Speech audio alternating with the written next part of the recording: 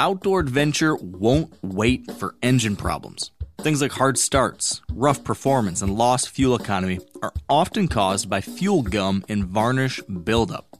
Seafoam can help your engine run better and last longer. You simply pour a can into your gas tank.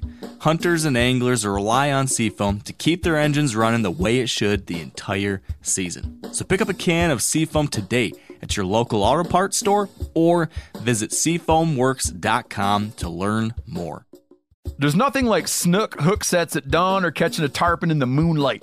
Find your next fishing trip made easy on fishingbooker.com and experience the magic of the Sunshine State or any other destination on your fishing bucket list. Book a blue water adventure in search of sailfish or go snapper fishing with the kids. With over 6,000 captains and trips to choose from, planning your next one just got a whole lot easier. Download the Fishing Booker app on the Google Play or App Store or visit them online at fishingbooker.com to book your trip today.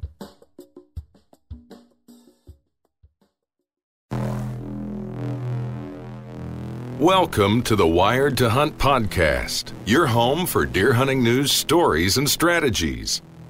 And now, your host, Mark Kenyon. Welcome to the Wired to Hunt podcast. I'm your host, Mark Kenyon, and this is episode number 333.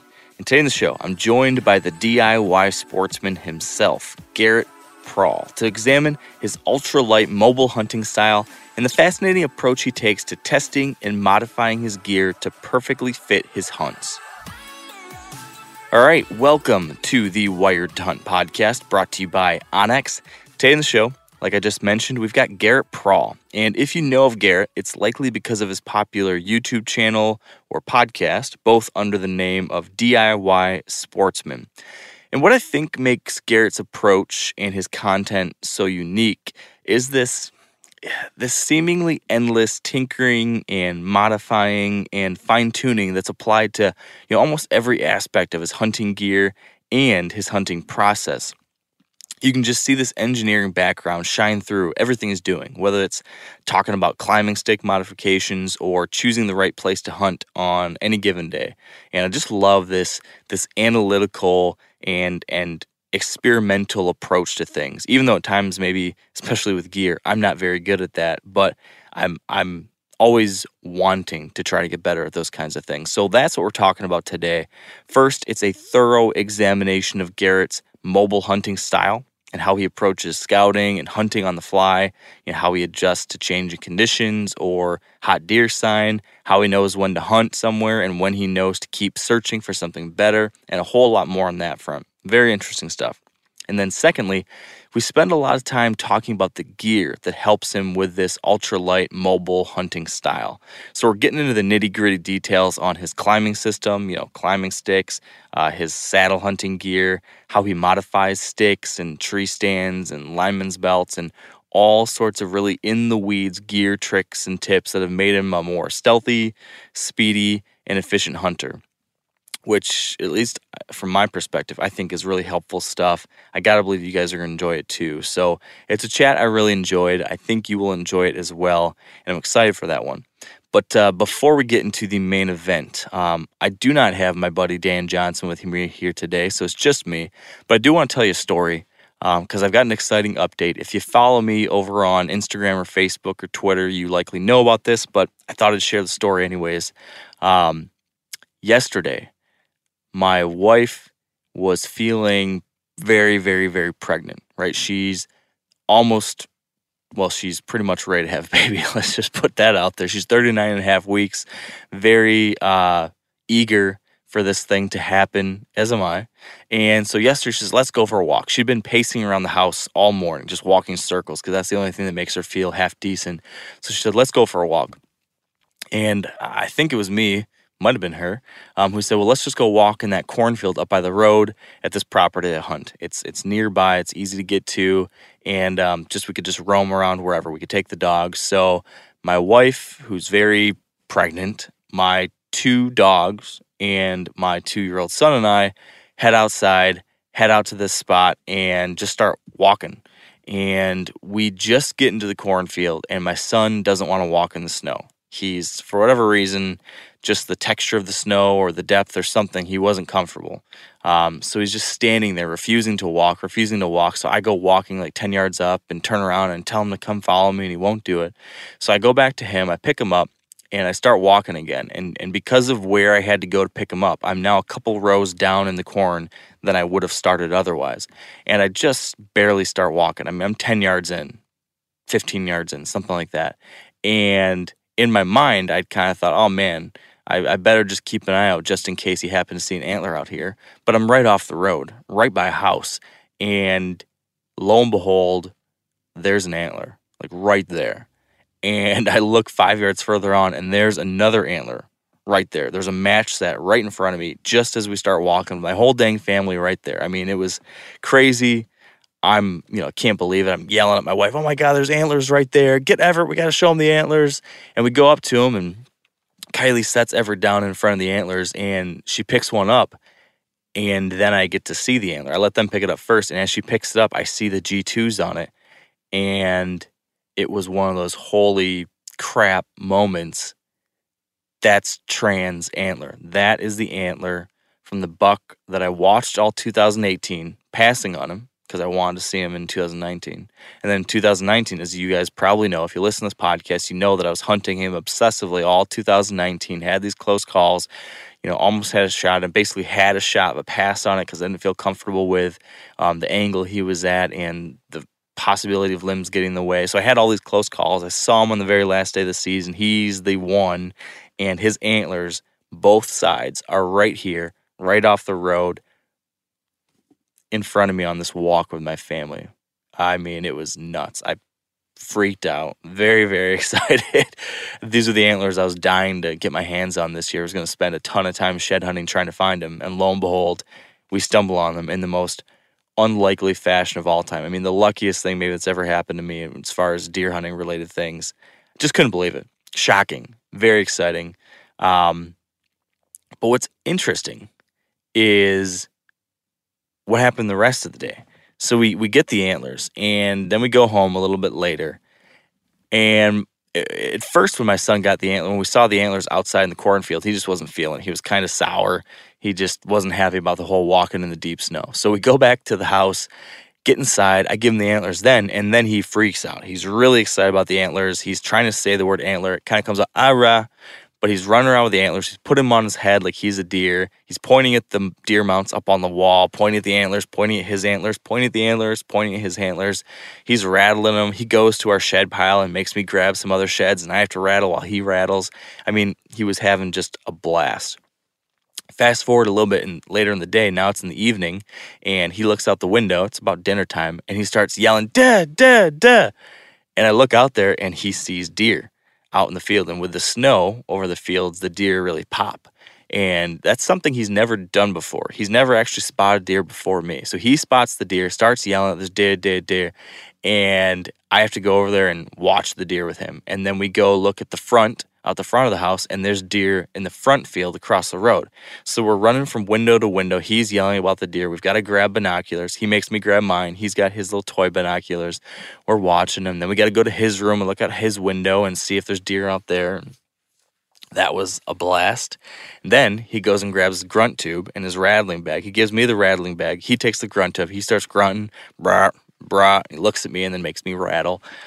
Just hilarious. So that was great. And then maybe, I don't know, we eat dinner. We get done with dinner, and then he starts bugling. He loves watching elk videos. So he's got this really high-pitched kind of mouth bugle whistle he can kind of do. He goes, "Ah!" He'll do that. When he does that, that means he wants to watch some elk hunting videos.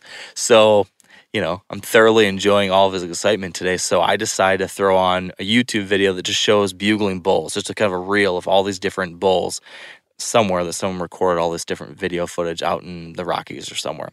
So we pull that on, and then I go grab my bugle tube. I've never done this before, but I just, for some reason, got the idea that I bet you he could have a good time with the bugle tube. So I give him the bugle tube. He watches the elk on the YouTube, and then he starts mimicking it with the bugle. And I'm not shitting you guys. He is good. Now he's not using the reed. He's just making the sound with his voice and amplifying it with the tube. But I mean, he was nailing it. He was even getting some growl in the front and the back end. He's got the rising tone and then the drop off at the end. You know, he would listen to one and then try to mimic it. He'd listen to one and try to mimic it. And it was just the coolest thing seeing him there doing it. And he would even, you know, when guys bugle, and he's probably seen this in the hunting video, that's why he's duplicating it, but they often start with a bugle tube pointed low and then rise or lift the tube up high towards the end of the note. He was even doing that. It was crazy. So we just had a ball, just an absolute ball. And I'm laying in bed last night, getting ready to, you know, shut it down. And I'm thinking back on the day. You know, I found these antlers from the deer that I've obsessed over for the last 2 years. Like, it was my number one goal for the next couple months. And there they were. And I got the match set. That's incredible. And then I'm thinking about all the other things that happened, like the fact that I did that with my son and with my wife, and then playing with the antlers afterwards, and then grunting at the bucks outside and watching them with our binoculars, and then bugling like an elk and all these things. And I realized, man, the best things about that whole day didn't have to do with finding those antlers at all. And it was just, yeah, it's a small thing, but it was just one of those moments where I was reminded of what's really important. And it's easy with how much we love this stuff, how much we love deer and hunting and whatever outdoor pursuits we're into. It's easy to get wrapped up in that. It's easy to get obsessed with the goal, with the thing, with the pursuit. And I am as guilty as anyone. You guys know it. I really get after the stuff. But days like yesterday just remind you to take a step back and make sure your perspective's right. Especially, man, after everything that happened this Sunday with the passing of Kobe. You know, just an iconic figure like that I know so many people were influenced by and grew up with. And him being with his daughter, that just breaks your heart. And it makes you think as a dad, just to kiss your kids, hug your wife or your husband or your family members, and just remember what's really most important. So, with that said, we do need to talk deer hunting still. So, let's get right into it and talk to Garrett Prawl. Before that, though, quick break here. And we're not going to thank a partner here this week. I'm actually going to just thank you guys. I want to give a thank you to the entire Wired to Hunt audience for your support with my book, That Wild Country. The support, just the uprising of folks talking about the book, sharing the book, buying the book. It's been incredible. I can't tell you how much I appreciate it. It's been a huge success because of you guys. So thank you for that. If you haven't yet picked up a copy, certainly would encourage you to do so. Check out the reviews on Amazon to see what the real people think about the book. I've just been so pleasantly surprised and honored and humbled to hear that people are really enjoying it, finding it really informational, but also a lot of fun. Man, that is the coolest thing to see people enjoying that. So thanks in advance. And if you did pick up a copy, I thank you for that. But also, if you haven't left a review on Amazon, it'd be amazing if you could do that. There's a couple folks in there that don't like the fact I hunt or leave a couple nasty comments like that. So I got to make sure there's some other good reviews out there too, which fortunately 99% of them are, which I'm super appreciative. So head on over, leave a review, and thank you in advance for all of your support there. All right, with me now on the line is Garrett Prawl. Welcome to the show, Garrett. Thanks for having me on, Mark. Yeah, I'm glad we're getting to chat. As we just mentioned before I started recording, I saw you at the bar at ATA, and I think I was standing next to Dan Johnson, and you know how he is. He's big and loud, and he won't let you get past him, so I couldn't reach over and grab you and chat with you. So I'm glad we're finally getting able to chat tonight because I've been following your work from afar and enjoying what you're putting out there to the world. So glad you can be here tonight, man. Absolutely appreciate it. So tell me this. I kind of want to just jump right into it. I want to know, how did you become the DIY sportsman? Why is that how you define yourself? You know, I think it just it morphed into that over time. I've always been the kind of guy who tinkers around with a lot of stuff, build stuff in the garage, never really did anything in terms of like guided hunts or anything like that. Everything that we did growing up was always, for the most part, public land, kind of, figure stuff out as you go. So when I started to make content, eventually it kind of morphed into, that everything kind of fit in that DIY category in some way or another, whether it was from that hunting aspect or if it was actually building my own gear. And it just kind of kept on going from there. When did that facet of it start, the whole gear side? Were you doing that even as a kid? Were you the kid that was obsessed with Legos and Kinects and all that stuff? Or when did that kind of click for you? Oh yeah, I've always been that way. I was the kid who was, a second grader whittling little Rapala lures with a pocket knife. Nice. That was totally me. That's amazing. What was your first piece of hunting gear that you modified or created? Do you remember that? Oh boy, that's a good question. I'm not even 100% sure what the first thing was. Maybe aiders for sticks. Nice. Okay. So that's probably within the last decade then? Yeah. Yeah. So what about your hunting style itself? When, if I were to look at when my own style of hunting kind of came into its own, or when I came into my own as a hunter, it was a little over a decade ago, probably in my very early 20s. That's when it clicked for me. And I went from just hunting to hunting in a informed way that was like now my way.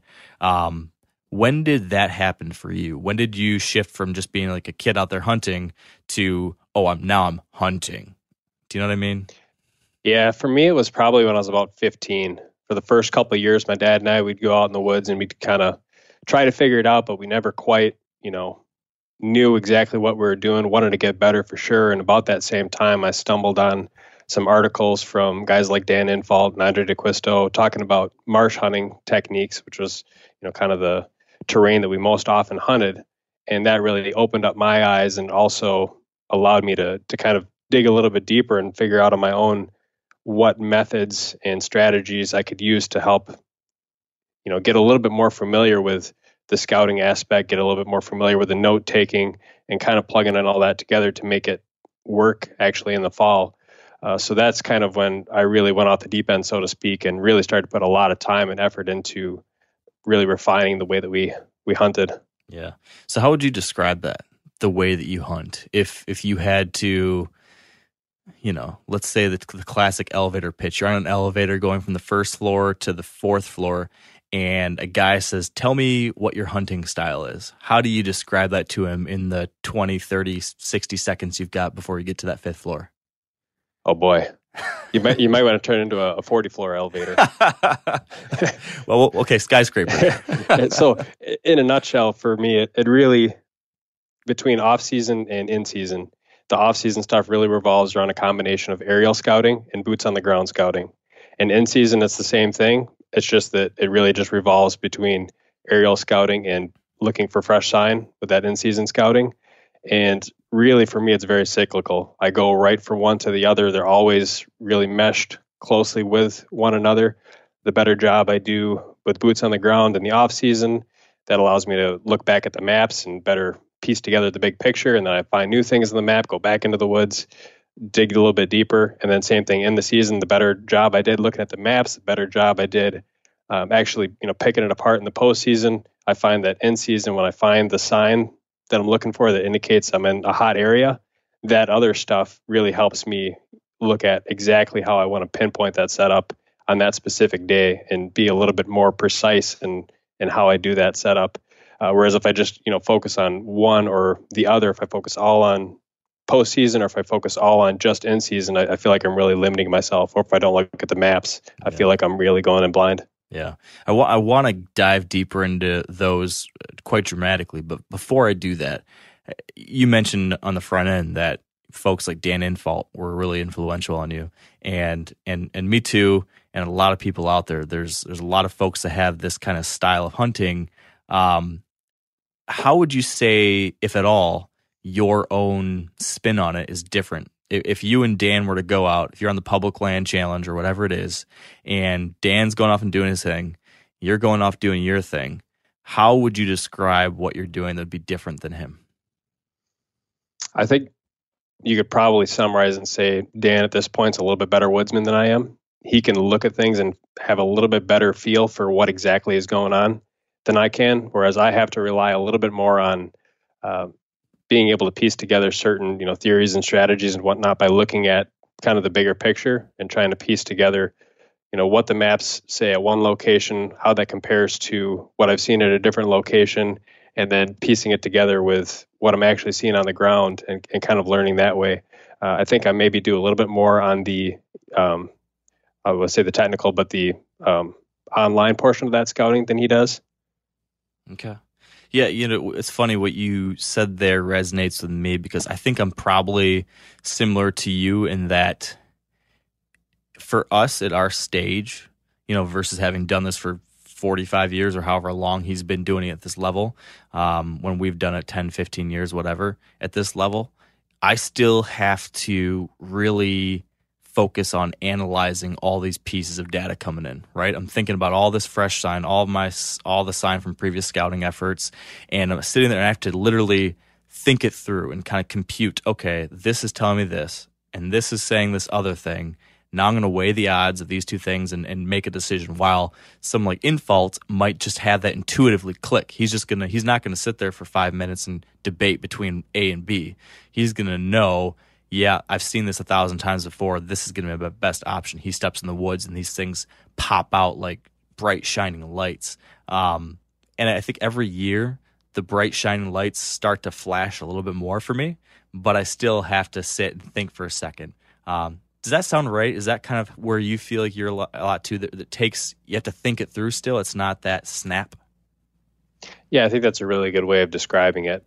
I'm the type of guy who I'll sit there in the truck before I leave, and I'll sit there for half an hour trying to debate between 2 or 3 different spots that all could be equally good based on the wind direction and what I've noticed scouting. So I think about it a lot more than I probably should, probably to the point where at certain times I get paralysis by analysis, but eventually, I just kind of go with the flow on a particular day and make something work, and then, take what I learned that day and modify it for the next day. How do you deal with that situation? So me and Dan talk about this a lot, dealing with paralysis by analysis, because we're both guilty of it. We both are we geek out about the details and about trying to think through all these things. But like you just said, sometimes it can get to be so much you're stuck. How do you push through that and make that final decision? It's the rut. It's November 4th. You're about to head out on this hunt, and it's 2:30 or 3:30 or 4:30 in the morning. You got to make that decision of where you're going. How do you break the tiebreaker? So I think for me, it is number one, having a plan, not being afraid to stick with the plan, but then also not being so stuck into the plan that you're not willing to deviate from it when you see something that tells you should. So, for example, when we went down to Missouri this year, I had a plan that first day for all the types of spots that I wanted to look at. We walked 9 miles that first day, just looking for pinch points between various bedding areas I thought I saw on the map. And then my plan was, basically just systematically work through a bunch of these different areas. But what we found on the first day told me that first strategy wasn't going to work. So that was all plan B. So I just, basically I had the plan B already in mind. So I just went from A to B and then just started doing some of that additional scouting, getting some feedback from other guys in the group that were in that same area. And then based on some of my historical, experiences and looking at research in terms of weather patterns and whatnot, I had planned on basically setting up in a certain area based on what the weather was going to be the next day. And that was basically the plan for that. And it allowed me to really easily kind of stick to that plan and get into that area, hang our sets for that next morning when we're supposed to get that nice, high pressure, cold air, nice calm day. But then at the same time, that particular day when we went and set our stuff up there, we found that even though the weather wasn't maybe ideal for what you'd expect a lot of deer movement to be, the deer were just on their feet running. And we worked through an area where we saw a lot of deer moving around and said, we can't go back and do what we were planning on doing. We got to just sit right here. And that's how I ended up shooting that buck that I got in Missouri. But had I basically either number one, got too stuck in that plan, I probably wouldn't have ended up sitting where I ended up shooting my deer. And number two, if I didn't have the ability to just, so easily make that plan in the first place, I would have been, stuck at the truck trying to figure out, where in the thousands of acres I was going to go. And it would have been, a much tougher decision. Yeah. That's really hard to do, what you described there, especially that first part where you've got a plan A. and you go in on day one, and I've experienced this, it is really hard to shift from A to B, especially if you're in a new spot where there's thousands of acres to choose from, and your day one would be a tough thing to do for a lot of people, where you, correct me if I'm wrong, but you went in thinking you were going to focus on ridge tops and finding these terrain funnels of sorts, and you didn't find sign, and you ended up in a totally different area, like river bottom area, and then you did find something there. That's right, correct? Yeah, that's absolutely what happened. We covered tons and tons of miles on those ridge tops looking for sign. Last year in Missouri, around that same time, that's where the hot sign was. Different area, but similar terrain. And so I thought it was just going to be like we did last year, and it ended up being totally different. But I will say what has helped me probably this past year that I really started focusing on a little bit more, especially in areas where I haven't done the pre-scouting. Even around home in Minnesota, I hunted a new marsh this year, and I didn't have any postseason experience other than a couple quick trips in June and July, which is awful in the swamps. But effectively what I tried to do, since there's so much acreage, there's so many spots that look like they could be great, is I would specifically pick on a particular day to go on a route that could take me through an A, B, and a C. And so I would go in there on whatever day I was going to hunt and look at the sign in area A. And if it wasn't that great, I would just keep on going to B, and then I would keep on going to C. And by the time I got to C, if C also wasn't that great, then I would just continue scouting my way back to the truck. And, it didn't feel as much like it was a wasted day. Whereas in the past, what I may have done is said, okay, A looks like the best potential spot based on the map. And I would go in there, I'd hunt it regardless of what the sign looked like.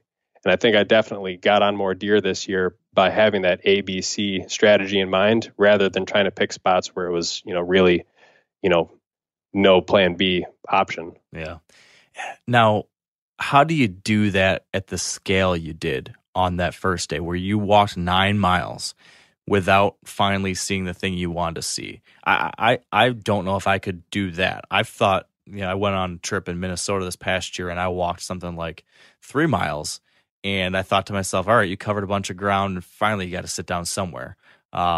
You covered 9 miles before you finally found the thing you wanted to find. Tell me about what you saw over the course of that day. There must have been something that made you think, oh, this might be okay. I'm curious what made you keep going and going and going. Or was it just simply like a complete lack of devoid of deer sign? I mean, was it just a desert? Or did you have such a strong sense of confidence in the fact that there had to be somewhere with tons and tons and tons of fresh sign that you were just going to keep pushing till you got there? What was your whole thought process throughout that day? Yeah, so it definitely looked like a desert for a lot of the area that I was in. Places where I would expect to see for sure sign, rubs, scrapes, whatnot. There just wasn't much of anything. Might see some old tracks on the logging roads or something like that. But basically, I wasn't going to stop walking until I found something that gave me at least some amount of confidence that it would be good to set up in.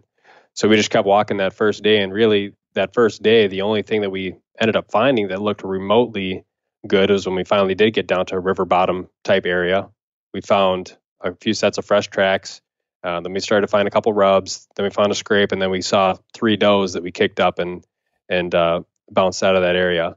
And then from that point, it was okay. Well, if we walk through this many miles of hills up in the ridge tops and just haven't seen much of any sign, yeah, we know that there's deer down in this river bottom. Let's go back, look at the maps again, talk to some of the people back at camp, and then see what other places on the maps are going to be similar to this. And then that kind of fueled how we looked at going about the next day. It's kind of shifting focus from not necessarily the exact spots, but the type of habitat that we were in, and saying this type of stuff that we've already walked through, we've walked through enough of it to say we don't have confidence with this type of stuff. Mm-hmm. But this other type of stuff that we walked through, we did have confidence in. And maybe that's not the exact spot, but there's got to be more spots just like this. So that's kind of, what we did for the next day. Yeah. This last summer, me and Dan were talking about his trail camera scouting strategy that he put together. and we called it Dan Johnson's dots on a map, connect them with lines strategy. And I think that you've now created what I'm going to call the type of stuff strategy, that I think is going to be a good one, because it's a great point that you make, which is, especially when you're hunting public land, especially when it's larger swaths of land, you need to somehow compartmentalize it. You have to break it down somehow. And one way to do it is what you did, which is breaking it by the type of terrain or the type of stuff, and finding where the activity is focused. Because very often what you described is happening in other places too, where they're in a spot for a reason, right? They're in a river bottom for a reason, just why they're not on top of those ridges. So once you can isolate it, drill it down somehow, then you can focus on finding something similar. And that's applicable during the rut. That's applicable in the early season, the late season, any kind of time of year. When you find what that type of stuff is, it can help you. Yeah, absolutely. And I've even seen it in terms of, say like marsh islands, where there might be 30, 40, 50 islands on a particular piece of land. But maybe you find that you were hunting on an island that was surrounded by red brush, and all of a sudden you found more deer activity on that particular island. Well, then you can go back in the map and look at, okay, out of these 50 islands, maybe 8 or 10 or 12 of them also have that same kind of brush surrounding those islands. So then that would be kind of where I would focus on next, rather than trying to look at that whole sea of 50 of them and trying to figure out which one would be the best. Yeah, it comes back to looking at those details. Like, why is this? So it's, okay, here's the type of stuff. Now, why is this the type of stuff? So you found that the red brush was the unique feature. That's interesting. Now, the next day, so you're on the Missouri hunt. Mm-hmm. First day, you walked and walked and walked, never really found what you wanted until the end. The next day, you went back to a different place, but the same kind of stuff. And this hunt, you actually had the opposite. I think, if I remember the story right from watching your videos and stuff, you had a game plan looking for that kind of stuff, and then before you could even get to where you eventually thought you would go, you decided you had to stop right then and there because of the deer activity you saw, right? How do you go about making that decision? So day one, it was, I'm not stopping until I see something that makes me have to stop, and you never did, so you kept going and going and going. So we just talked about how you know when not to stop. Now, day two, you're going in, and the opposite happens, that something stops you before you get to where you thought you were going to go, and you said, oh, this means I have to stop. Describe that thought process. Sure. Well, I'll interject before I answer that question specifically to say that there was a day in between there where we didn't see much at all, but it was a very hot, like 65-degree afternoon. But we took our learnings from day one, got into another low river bottom type area that again had this, like, I don't know what kind of plant it was, but it's this green stuff that was growing in this river bottom area. And we only saw a couple deer that entire day. But when we were walking out at night, we must have kicked out 20 different deer on the way back to the truck in that same river bottom area. We saw a really nice buck in a private field right again in that same kind of area after dark. So it was like, okay, now we've kind of confirmed that the river bottom is where they're at. And we think that it might just be a factor of the weather that they weren't moving during daylight in that particular habitat. Okay. So based on day one of not seeing anything in the ridge tops, saying, hey, it might be good in the river bottoms. And then day two, kind of that confirmation of, hey, the deer are down here. They just got to move during daylight. And then we jump into day three. So day three, how do you know when to stop? Well, we basically walked into, again, an area that was kind of like a thermal hub that we had planned on sitting the following morning. Because this day three... Sorry to jump in and interject, but just in case people don't know, can you explain what you mean by thermal hub? Sure. So in this hilly Ozark, Missouri habitat, there's a lot of these little, fingered ridges, and you have these, basically these bottom type areas where it's almost like the bottom of a creek drainage, where you might have all of these little tiny creeks that flow, and they eventually get into, bigger and bigger creeks. And you get into some of these areas where it's just kind of a flat open area, but you might have 3 or 4 different ridges that all drop off into this one little bottom area. And the way that the deer can use that, of course, is with the scent, especially the dropping thermals in the early morning and late evenings. When that scent drops into that area, it kind of pools and it collects the scent from a lot of different, area in the surrounding hills. So the thought process with that is, hey, early morning, it's going to be nice, calm, cool. If we get any dropping thermals, then that could be a good area for potentially a buck to hit that area as he's scent checking for does first thing in the morning. So that was kind of the thought strategy and kind of the description of the area that we were looking at specifically where we, hung our stuff for that following day. Now, a lot of you guys are familiar with the old hunting tradition of eating, some organ, the heart or a chunk of liver off the first animal you kill. I had that when I was a little kid, and it was a big deal. Organ meats were always prized by frontier people who knew the importance of getting a lot of different minerals and nutrients. And as often is the case, those guys were onto something, because organs are among the most nutrient-rich foods on the planet. And you can get the same benefits your ancestors craved via convenient daily capsules from Heart and Soil, made exclusively from regeneratively raised, grass-fed, and finished cattle. Heart and Soil's unique freeze-drying process means all those important nutrients are trapped in, ensuring you experience every one of the benefits of nature's superfood in a clean, convenient, taste-free capsule. Find out more at heartandsoil.co. And make sure to use code MeatEater for 10% off your purchase. That's heartandsoil.co. Use the code MeatEater. O'Reilly Auto Parts are in the business of keeping your car on the road. O'Reilly Auto Parts offer friendly, helpful service and the parts knowledge you need for all your maintenance and repairs. If you're confused about what part you need, like what wipers are going to be the best, what replacement headlights are going to be the best, go into O'Reilly and talk to the people that work there, because they're great and they're super friendly, and they'll get you squared away where you walk out knowing you got the right thing. They've got thousands of parts and accessories in stock, either in-store or online, so you never have to worry if you're in a jam. Do you need your windshield wipers replaced? You need a brake light fixed? You need some quick service? They'll help you find the right part or point you to the nearest local repair shop for help.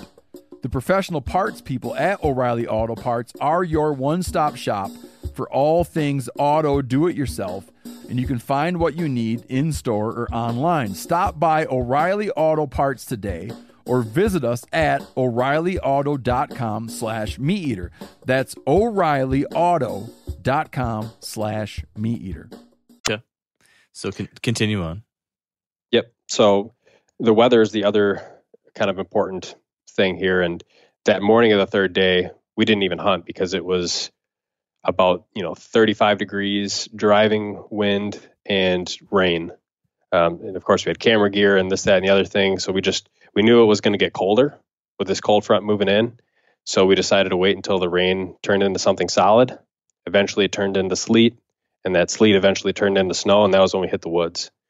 So we got out there thinking that the deer might be hunkered down during that, that major front.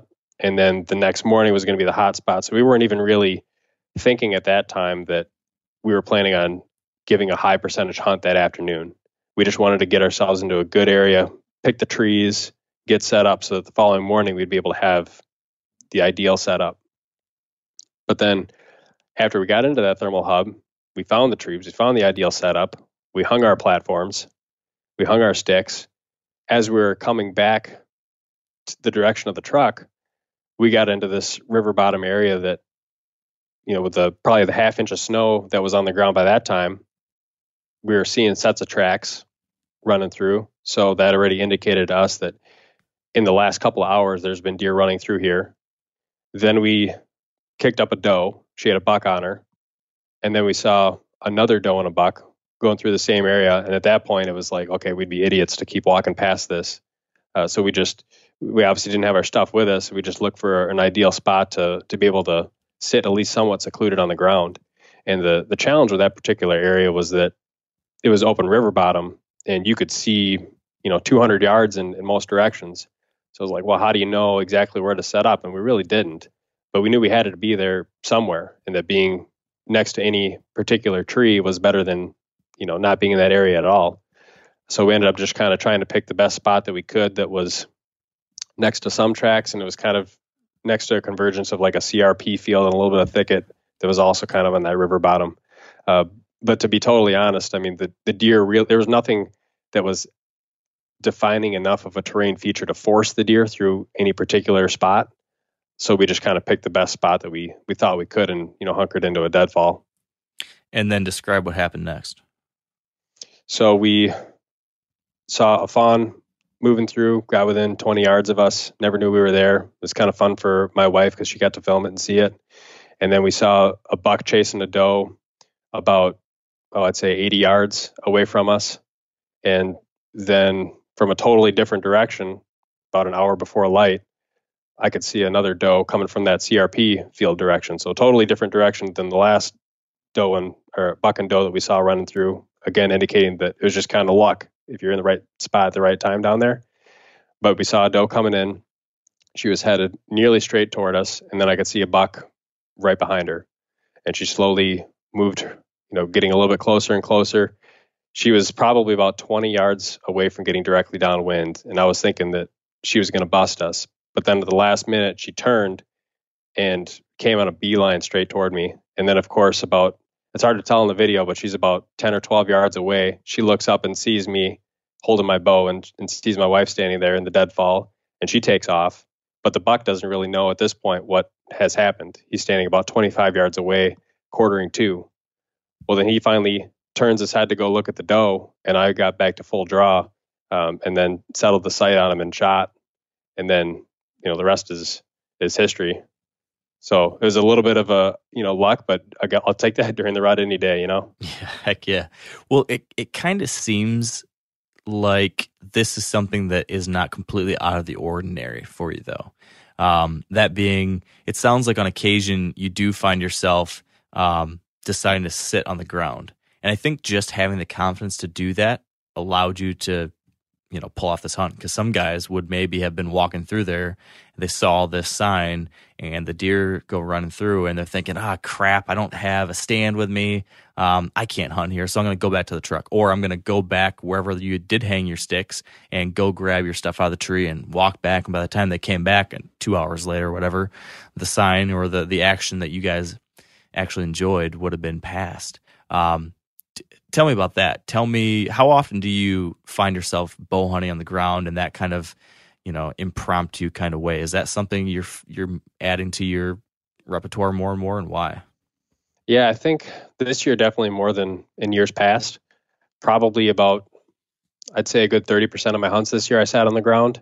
And a lot of times it was just kind of going back to the plan A, B, C. Sometimes you get to plan B or plan C, and you just don't feel like you have that much time to be able to set up, or maybe the area that you're in is not really ideal for a tree stand setup or a saddle setup, but you have great ground cover, whether it's grass or whether it's deadfall. And I feel like sometimes you can be more effective on the ground. You definitely do get picked off, in my experience, a lot more on the ground than you do when you're up in a tree. But again, it's kind of a balance between, do you think you got a better shot at trying to get up into a tree and maybe busting a deer out because they're getting ready to move? Or do you think you're going to be able to get a shot off on the ground? It really just comes down to a situation specific type thing. And if I'm hunting on the ground, it's usually because I have the confidence that I'll be able to at least, get drawn back and be able to get a shot opportunity in a particular area without getting winded. Yeah. Anything you've picked up having done that more and more this year? Any little best practices or tricks you've learned to, whether it be getting drawn or picking the right spot on the ground, or anything you found that's helping you do that? Yeah, tree size definitely has been a big thing. Every time I've tried to sit on a tree that's narrower than my torso, I always get busted, it seems like. And I like the bigger trees. Also, where the sun is coming from definitely makes a difference in how I'll set up. If the sun is from behind me, I like to get on the front side of a tree or a brush or deadfall and kind of sit in the shade and be on the front side of that tree as if I was turkey hunting with a shotgun. And if the sun is in my face, then I'd much rather be on the back side of that tree and be kind of sitting in the shade there, so I don't have the sun glaring off of me and magnifying all of my movements. So if the sun's in my face, a lot of times I'll take the tether for my saddle and I'll just hang on the back side of the tree to stay comfortable. And if it gets down to prime time, I might even just unhook and just stand vertical behind the tree. I did that on one hunt this year and had a buck walk by within 20 yards, had no idea I was there because I was able to sit behind that big red oak in the shade, and he never even looked my direction. But then if the sun, of course, is from behind me, then I'd like to stay on the front side and have a little bit easier time trying to get to full draw. Picking when to draw definitely is huge. I always, even if it's a deer I'm not going to attempt to shoot, I like to practice getting to full draw, just because it teaches you so much. Like learning what you can and what you can't get away with, and when you need to be able to move. Oh yeah. And of course, filming makes that infinitely harder. A lot of times when I do get busted, it's from a combination of moving the cameras and trying to get my bow in a position. So if I didn't have that, that would make it much easier. What I like to do with a compound is definitely get drawn back at the first opportunity that I have and stay at full draw, until I get a shot opportunity. With a traditional bow, if I'm hunting with one of those, then I can't really do that necessarily. So I just kind of got to wait until I get the first good shot opportunity that I would have. But yeah, all those little things definitely make a difference. Wind too. I mean, you can have the wind doing one thing up in a tree. On the ground, it might be doing something a little bit different. So it's really a case by case thing. And every time I do it, I learn something a little bit more. Probably in a couple more years, if I continue to hunt off the ground a lot, I'm sure I'll know even a lot more than I do now. Yeah. It seems like you're getting into those kinds of situations because you have this very mobile hunting style, which we kind of talked about. Infault, Eberhart, whoever. A lot of these folks have kind of preached this for a long time now. There's a lot of folks like us who are trying to adapt it to our own styles and put that into action. So when you're not on the ground, it means you are in a tree. And one of the things about you that has made you interesting to me, particularly interesting over the years, is the way you've focused on really fine-tuning your mobile hunting setup, maybe more than most other people, definitely more than most people. That's been really interesting to me because I am not naturally good at gear. I'm not naturally good at messing and modifying and improving and fine-tuning and testing a gear setup, whether that be my bow or my tree stand or my saddle or my truck. That's just not I'm just not naturally good at that stuff. So when I see someone like you who's really good at that stuff, I'm very jealous and I kind of dislike you a little bit for it. So let's just get that out of the way.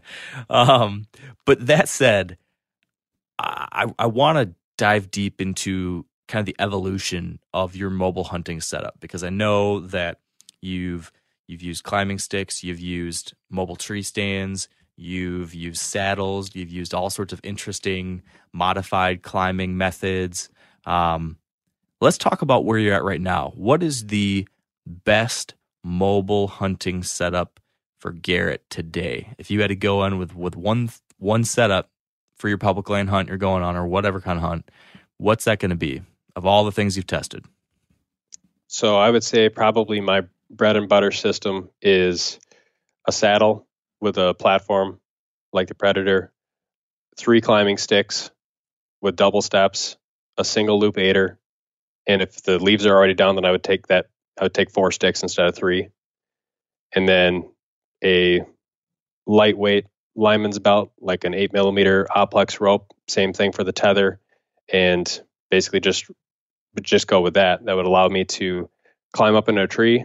It allows me to use 1 stick if I need to, 2 sticks if I need to. It allows me to hunt off the ground if I want to. It really gives me a lot of options. And it's something I can bring in on any given hunt in hill country and marsh country, big woods country, and be able to adapt and be able to pick a spot and hunt it the way I think it should be hunted. Yeah. And I think that's been one of the biggest things for me, especially why I love making the switch to a saddle, is that when you head in and you've got your saddle and you've got your sticks, you don't feel the same obligation to go sit in a tree up high as you do if you carried in a 12 or 15 pound tree stand. It just seems so much easier. You know what? I'm just going to sit in the ground because you're not hauling in this big thing. But at least for me, when I used to have that stand with me, I'd get in there. I'm like, well, damn it, I just hiked this thing in here. I better use it. Right. Yeah, the lightweight approach, the ultralight approach, is more and more and more appealing to me. Let's start at the ground, though. Let's start at what you're doing at base level. Before you get up in the tree, you got to climb up there. You've tested and tried a whole bunch of different ways to get up in there. Some of it I think is crazy. I've seen some of the things you've tried and the things you've manufactured, and it's nuts. But it's pretty cool. I couldn't do it. Tell me about what your current climbing method of choices? You said 2-step sticks. What's your favorite brand? Are you modifying them at all? What do you think is the best option right now for you? Well, so the ones that I typically use are ones that I made a couple of years ago. They are 24 inches long. And like I said, the double steps, really the closest thing in terms of design, if people want to get a visual, would be like the Beast Gear sticks. In terms of the weight, in terms of the length, in terms of the design, they're very, very similar to those.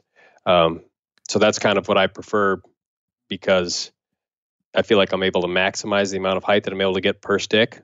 They're lightweight at, roughly 1.5 pounds per stick. And the aiders don't really add much of any weight at all to them. And they're not as packable, right? If I need to crawl under deadfall, that's really the only time when it becomes a pain, because those steps will hang up on the deadfall as you're trying to climb underneath or crawl underneath. But apart from that, it's usually not too big of a deal. And there's really no tree I can't get in with that particular system. And the other thing that it allows me to do with the steps being that far apart from one another is, on certain trees, I can kind of, lean forward and hook my knees around those top steps.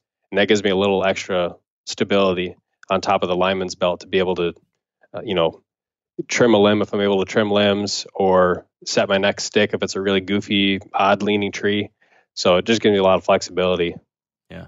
So if most people out there probably can't build their own sticks or modify sticks maybe, but if they were out there looking to buy something, that's commercially available right now, what would the, key things, you kind of just described it, but if you're looking at what's available out there, what would be some of the key features you would say that people should definitely try to get when they're choosing from the 4, 5, 6 different stick options out there? Sure. One thing is weight. If you're using 1 or 2 sticks, it really doesn't matter all that much. But if you're using 3, 4, if you're using 5, that really starts to add up pretty quickly. So weight's definitely something I would look at. I personally like the double steps, like I mentioned, but there's a lot of guys that also like the single steps, and really that comes down to personal preference, I think, more than anything. Single step sticks will usually pack a little bit better than the double. So if you're crawling, go ahead. Just to make sure that folks understand, when you say single versus double, I think I'm understanding what you're saying. As I understand it, it'd be when you get to your first step, like on a lone wolf, there'll be one step that slides out to the right, and then you have to kick out one to the left for the next step up. But then on a different type, like the muddy sticks or something, they've got left and right steps on the first step, left and right on the second step, left and right, as you go up and up and up. That's what you mean, right? Yeah. And it's good to clarify that, because there's the double steps like you just described. And then there's also, sometimes I'll use double steps to describe the fact that there's 2 steps on that stick. There's 2 of those double steps, one on the top and one on the bottom, plus the aider, versus having 3 like a set of Hawk or Muddy might have. Yes. Okay. So continue with what you're saying then. Start jumping. Yeah. So definitely weight. And if you're a single or a double step guy, that'll determine, if you want to go more packable, if that's more important to you, then rotating single steps like the Lone Wolves might be a better option for you. But if you like just all around best climbability, I think double steps, each step having 2 on the same level is definitely the way to go. I personally like standoffs that are a little bit further from the tree, as opposed to standoffs that are really close to the tree, just from the standpoint that it allows me to get more of the balls of my feet on the step, and then I don't get calf fatigue nearly as bad. And it allows me to, wrap my knees around the top steps a little bit easier if I do happen to be on a tree where I want to be able to do that. So those are things I would look for. Really within the mobile community, there's the Beast sticks, there's the Lone Wolf custom gears, the Hawks. Hawk actually came out with a new 2-step stick this year, based on the fact that a lot of guys used to take their 3-step ones and cut them down to make just the top and the bottom one. Which brings me to another, point of distinction, is just the overall length of the stick. Me being 6 foot tall, I like a 24-inch aluminum portion of that stick. I don't feel like that's really stretching it out too far for me at all. If I was 6'4", I could probably go with a little bit longer tube. And then obviously late season, it gets a little bit more tight, but I still found that for me, 24 inches is still doable. And the step spacing on that's probably closer to 22 when you factor in the loss, having the step not at the bottom of the tube. Whereas you see a lot of sticks out there might have a 15 or 17 inch step spacing. So again, the shorter ones are going to be more compact, a little bit more packable, but I feel like the climbability, you can usually get by with a little bit longer step spacing than you might think. Yeah. What about the attachment to the tree? I know I've on the sticks I use, I've replaced the usual belt. I'm blanking on, I'm brain farting on the right way to describe this, but the webbing that you throw around the tree and cinch on your Versa button or whatever, I've taken that out and replaced that with something different than what was what came with the sticks out of the box. I know you've tested a whole bunch of different things. I saw a video of yours once with like 6 different rope systems, attachment methods. What do you think's the best option? What do you use? What do you recommend for other folks there? Just use it out of the box, or do you think we should all be switching it out? Well, there's nothing wrong with using the off-the-shelf method with that cam buckle strap. But if you do ditch that strap, you save like 6 to 8 ounces per stick, and you eliminate that potential for noise, right? You can, put stealth strips or rubber or felt or anything on those buckles to quiet them down, or you can just be really careful. But if you switch to a buckleless system, then you're able to be, obviously a little bit lighter, a little bit quieter in general. What I like personally the best, after trying, like you said, just about everything that's out there, I still keep going back to a 1/4 inch piece of AM steel that's spliced into a loop on one end that you slide over the Versa button, and then you just throw that thing around the tree, and then you just, it's going to be tough to describe it on a podcast, but the rope mod, basically, where you just take that free end of the rope and hitch it underneath itself and lock it and hold it in place with a half hitch, it allows me to use it on basically any tree, because you can make that AM steel rope as long as you want. You can make it 8 foot, you can make it 10 foot, you can make it 6 foot, right? You can do whatever length you want there. So tree size isn't as big of a concern. That AM steel is very, very low stretch. It's Dyneema. So when you actually do the rope mod and you put your weight on the stick, it doesn't sag as much as you would get with some other climbing ropes or just like accessory cord or something like that. And in comparison to, some of the daisy chain style of methods, you don't have to worry about nailing a specific loop perfectly, right? It doesn't matter what exact diameter that tree is. You can take that AM steel, hook it in place, and just pull it tight and cinch it, and then you're going to get a minimal amount of movement down the tree once you actually do put your weight on it. Yeah. So I'd say that's probably my go-to for sure. Yeah, it's pretty slick. And for anyone who's not familiar, AM steel is just a really small diameter, super, super strong rope, right? Basically, that's what it is. And then you splice essentially a loop in the end, and then with those knots you described, that you're able to do that all without any daisy chains, without any buckles, without anything else. That's a pretty cool way to do it. Yeah, and I like it a lot. It's, personal preference also. I know a lot of guys that have tried the AM steel rope and they like a daisy chain system better, right? And there's some guys that like the buckle system just from the standpoint that you can get a little bit more momentum on a bigger tree to swing that thing around than you can with a little bit lighter rope. So. Yeah. So I switched to a daisy chain this year, and I like it a lot. I like it a lot more than my buckles. Because like you described, it gets rid of that whole risk of noise. But you're right, it does have you do have a little bit less, ability to get just the right tension as you would with a rope system like you have.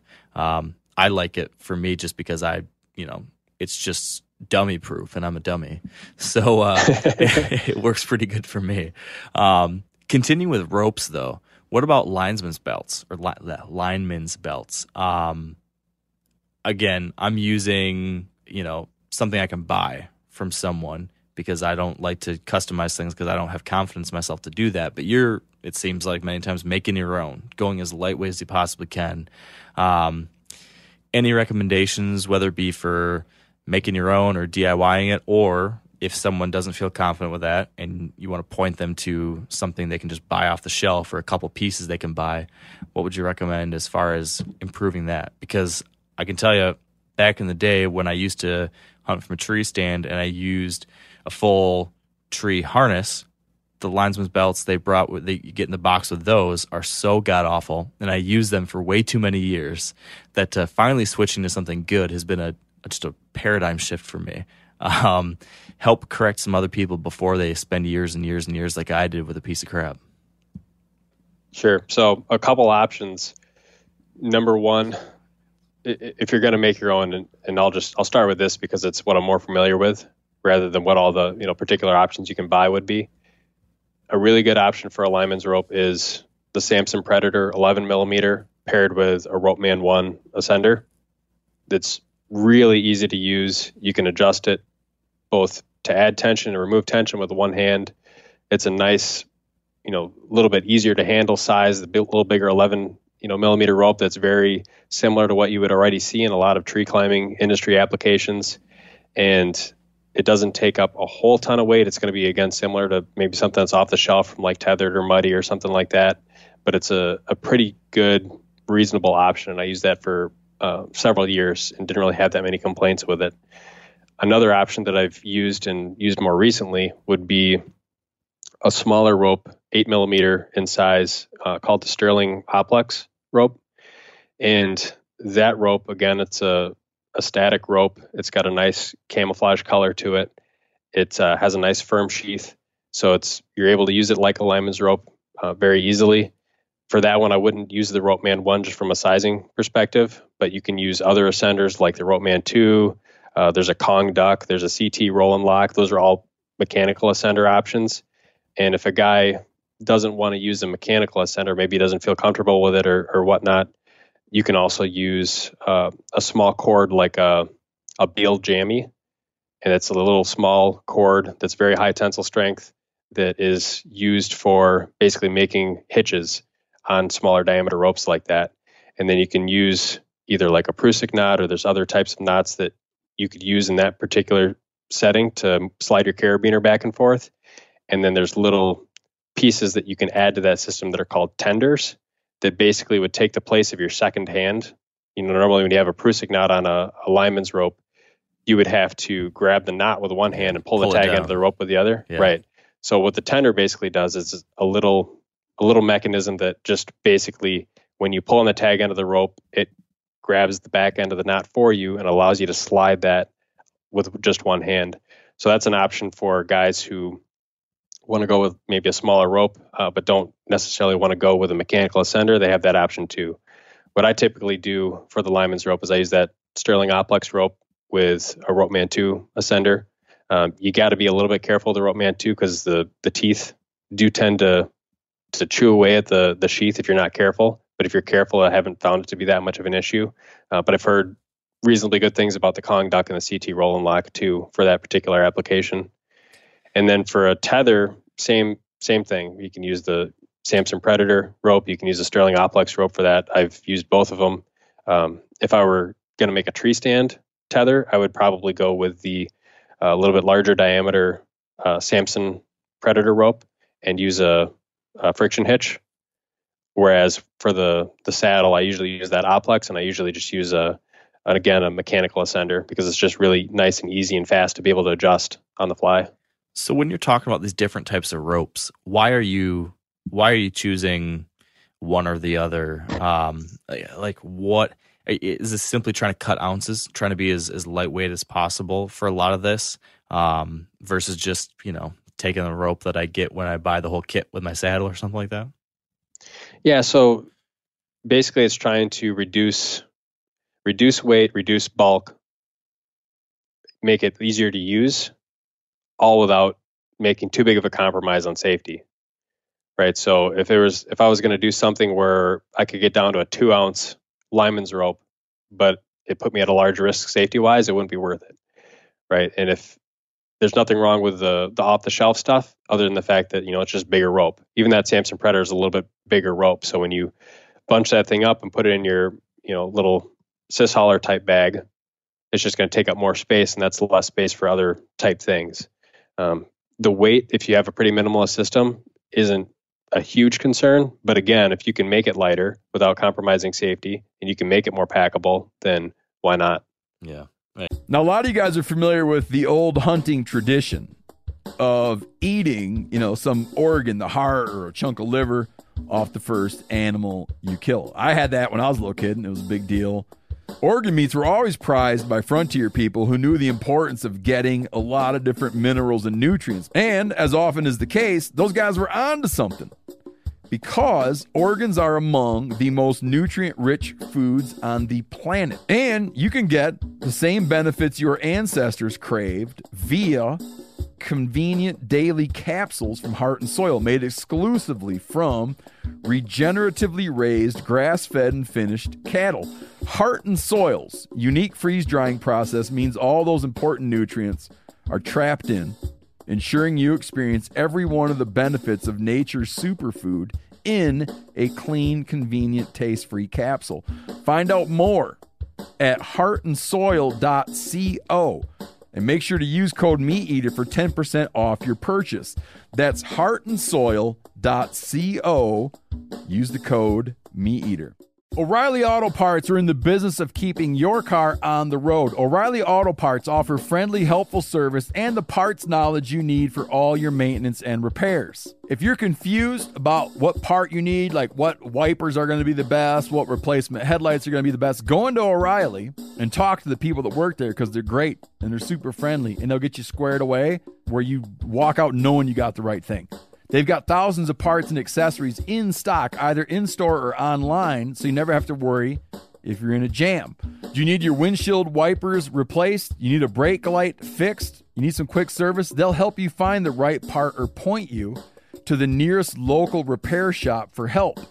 The professional parts people at O'Reilly Auto Parts are your one-stop shop for all things auto do-it-yourself, and you can find what you need in-store or online. Stop by O'Reilly Auto Parts today or visit us at O'ReillyAuto.com/MeatEater. That's O'ReillyAuto.com/MeatEater. I hear you there. So speaking of trying to find lightweight, non-bulky ways to improve your system, we were talking sticks. I forgot to ask you about your aiders. I know that's another thing that you've tried a whole bunch of different routes. I've been trying a couple things here over the last year, tried to add that to my system. Walk me through some of the different options. I guess first off, explain to folks what an aider is, and then walk us through some of the different options you've tried and what you've ultimately landed on for you. Sure. So in a nutshell, an aider is an additional step that's flexible that you can attach to your stick, so that when you pack your sticks up, it's not taking up any extra length. But yeah, when you hang the stick on the tree, you have that extra foothold that just kind of dangles underneath your step, so that you can have one additional foothold to get you a little bit higher per stick up the tree. And typically they don't add much weight at all, depending on how you build them. So there's either options that are DIY, or there's options that are store-bought. In the rock climbing industry, especially for like big wall type climbing, they'll have these aiders that guys will use to help them get up the walls. And a lot of times those aiders will be 3, 4, 5, or even 6 steps. I've tried aiders like that, and a lot of guys like them. For me, I find that when you get that many steps and you get aiders that are that long, they tend to be a little bit more challenging for me to use, especially if I'm on trees that are maybe not straight, or maybe I'm going from one trunk to another on the way up and balance becomes an issue. I personally like just a single step that's pretty close to the same length as my normal step spacing. So for my sticks, if I have a 22-inch step spacing, I would have one aider loop that is about 20, 21, 22 inches, right thereabouts for my additional loop. I find that early season, or if I'm practicing in the summer, I can add 2 loops that big and I can use it just fine. But get into November, December, you got extra clothes on, I really feel a lot more secure with just having the single loop. And that's, again, a comfort level for, some guys are going to like being able to get higher, and they're, maybe in a warmer climate, they're, a little bit more athletic, and they don't have any issues at all with a multi-step, long aider. Whereas you might have another guy who just feels a little bit safer with kind of minimizing the amount of aider that he has on each stick, or maybe just having an aider on the ground level stick, and then his other sticks are aider free as normal. That's the route I took as kind of a beginner's step into using an aider. Is I bought one of those 5-step aiders from the rock climbing world, and I attached that to my bottom stick. But now instead of having my bottom stick, way low in the tree, I can stick that bottom stick at head level almost, and then I can climb up to it with the aider. But God forbid if I, got a little uncomfortable using the aider, I'm only 3-4 feet off the ground, so it's no big deal. Right. So that was a nice way to try it out this year. But what kind of aider, you describe you using that single loop aider, you're making that yourself, right? How do you do that?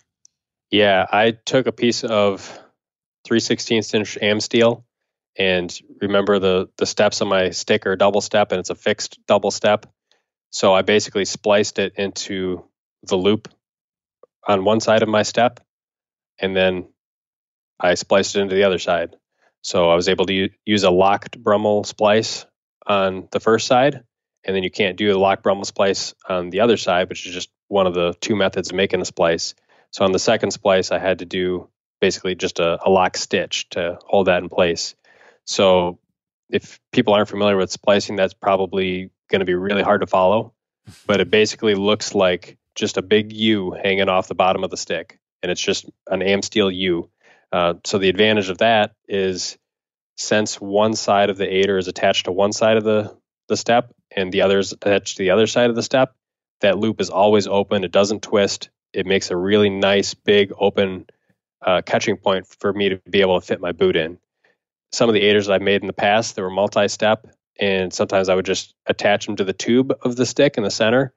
They would tend to spin around on me and be a little bit more challenging to get my boot in, especially on the way down in the dark. Yeah. So having an aider loop that stays open and it doesn't twist makes it a lot easier to use, I think. Is there any fix you've found for dealing with that twist without creating the always in splice like you described there? Because yes, that spin is something I've experienced with mine. Any tips for making that a little bit better, or just figure out a better system? Yeah, if you're stuck with a type of aider system that only attaches on a center point of the stick, it can be challenging. What usually just ends up working the best for me in those type of scenarios is just to, especially if you're way down, you just take your first foot in that loop and just, you get your foot centered in it nice and well, and then you just bite your toe into the tree. And, the more firm you can make that first step, the better the rest of the steps beneath it will kind of follow that same line or stay in that same plane. Whereas if you just kind of haphazardly fit your boot in and kind of let your foot, just spin and angle up against the tree, then the rest of the steps are just going to kind of do whatever. Mm-hmm. I've seen, well, I've heard people talk about, and I've seen you experiment with climbing methods involving only one stick or no sticks. Can you describe, is that even tenable for the average person, or is that pretty crazy? It seems pretty crazy. But what's your experience been with kind of experimenting with that? So yes and no. I experimented a bit a couple of years ago with both what they call the one stick method or single sticking, as well as, what you alluded to with, like, hey, if you can use a single stick, why not just take an aider and move it up the tree as you go? Basically what both of those systems entail is you basically hang from a tether and you take one stick and you move it up and attach it to the tree. Then you climb into that stick or climb up onto it. You slide your tether up and then you hang again. And then you detach the stick, move it up, and you just repeat that process until you're up at hunting height. And when you would want to go back down, you would repeat that same process in reverse. So even if it wasn't that big of a pain in the butt to get up into the tree, it took forever to get down. That was one of the reasons why I didn't really use it all that much. But there is another option that you can do for getting down the tree, which would be to rappel. So if you have awesome. a 40-foot piece of rope and you have your rappelling equipment, which, this is all pretty standard stuff within other industries, like canyoneering and rescue and things like that. You can basically do whatever method you want to get up the tree. And even if that method is a pain in the butt to get down, it doesn't matter, because you can just drop it right out of the tree and you can, lean back and just rappel right down and then retrieve your 40-foot rope, throw it back in your harness pouch and be on your way back to the truck. So that's actually a method that I've been playing around with a lot more recently, because rappelling to me is something new. I haven't really played around with it until the last couple months, but I really like it. So I'll probably, for at least most of my sits, or at least a large majority of them, I'll try and play around a lot more with that single stick and rappel. Really the only advantage that I get is, packing weight and bulk, right? If I have 3 sticks, I'm usually packing those things onto the back of my pack, and then I'm carrying my bow. But with a single stick, I can throw that thing on the bottom of the pack, put my bow on the outside, and then I have 2 free hands to help with balance and whatnot as I'm going through like a march or something. So there's some advantages there. Just like with multiple sticks, I can get into basically any tree with that method. And then if I need to get down quick, let's say I spy on a deer and it's rolling around in the grass, and I need to be able to get onto the ground to get a second arrow in them, or if I need to basically get down and move to a different tree based on movement, being able to rappel down is a lot quicker, and it makes you feel safe because you're always attached to the tree. So there's definitely some advantages there. It takes a little bit of getting used to. I've learned that with the single stick, there's some things about it that make it a little bit easier to use. One would be the specific type of aider that you would use with it. The other would just be specifics about the stick, right? A stick that is very solid, doesn't have a lot of flex, bites into the bark really well, tends to work better than some other sticks. So like anything, there's fine tuning and tweaking. But for a guy who figures it out and makes it a part of a system and gets used to it, I think there's definitely some advantages with that type of a system for sure. Yeah. So tell me about how you think about safety with all of this, because as we talk about all these different climbing methods and all these different elevated hunting styles, and modifying things, safety is a big issue. I'm sure it's on your mind as you're making these decisions. I know that for anyone that's listening, or for myself, we obviously have to be very, very, very careful about everything we do, because you are taking your life into your own hands when you go into an elevated position. Everybody should know that it's one of those things that you are tackling a innately risky type of scenario that you just have to be incredibly careful with. Especially since I became a father, I have just kind of worry-warded more and more every time I get up into a tree, just trying to make sure I'm doing everything exactly right, taking my time, being very thoughtful about every step I take, every time I'm getting on and off, or every time I'm shifting my handholds or anything, always making sure I'm attached. I can't afford to make a mistake. How do you go about thinking about that yourself? And I'm sure you get a million questions from people watching your videos, people hearing about how you're modifying things or trying these things. How do you handle the safety topic with those that are listening to the things you're doing? Yeah, and it is especially important for me too, because if I make a video on something and somebody tries to replicate and maybe they do something a little bit different, right? Or maybe they're a much bigger guy than I am, but they can all have implications for sure. So typically what I look at it as, I look through the lens of, number one, are there similar industries that are already using these type of items? How are they using them? What are the regulations? What are the standard operating procedures? And why are those the way they are? Right? If there's already something within the canyoneering industry or the rock climbing industry or the arborist industry that's standard, there's probably a good reason for it. If I am going to deviate from something like that, I better have a good reason or understand why it is the way it is in that industry and why it might be different for what I'm trying to do. The other thing is, I will always look at things like the specifications of whatever materials I'm going to potentially be using. I'll look at test data, and this I think helps a little bit. I come from an engineering background, so I'm always looking at tensile strengths. I'm looking at how different things mate together. Am I, introducing any risk by using something in conjunction with something else? And the other thing that we have, like even in our industry at work, one thing we'll have is we'll have something called a failure modes and effects analysis that we'll do when we're designing something in product development. And it basically is a list of every single possible thing that could go wrong. And then tied into that is, what is the severity of, this thing happening? And then also, what is the likelihood or the occurrence of this potentially happening? So if there's something that is really likely to happen, even if it's, something that is maybe not that big of a deal, right? Like, let's say, for example, you using your aider just on your first stick, right? You falling from 5 feet might not be that big of a deal. You might roll your ankle, or you might do something like that. But right, that's something that is a decision you can make. Mm-hmm. Conversely, if there's something that's very unlikely to happen, but the severity of it, if it does happen, is really, really severe, like death, then that's also something where you got to take a step back and say, maybe this isn't, worth it. So you got to look at it from the lens of, number one, have we reduced the likelihood of any bad thing happening? And also, number two, is the severity of it, under control? And that's not a decision that anybody can take lightly. And it's not a decision that you should just, look on YouTube or a forum or something and just assume that whatever somebody says is right. And ultimately, if you don't feel comfortable, if you have questions about something, you shouldn't do it, and just do what's, kind of already been established, for sure. Yeah.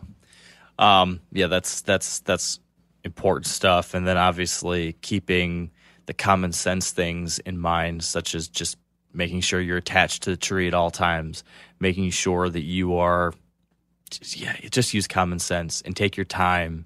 Don't rush things. That's one of the things that I personally battle with, because I love the idea of being able to get up in the tree fast and having a great system in place and being quiet and efficient and like, bam, I'm up there and I'm hunting. That's kind of like the dream scenario. You want to be that quiet, efficient predator.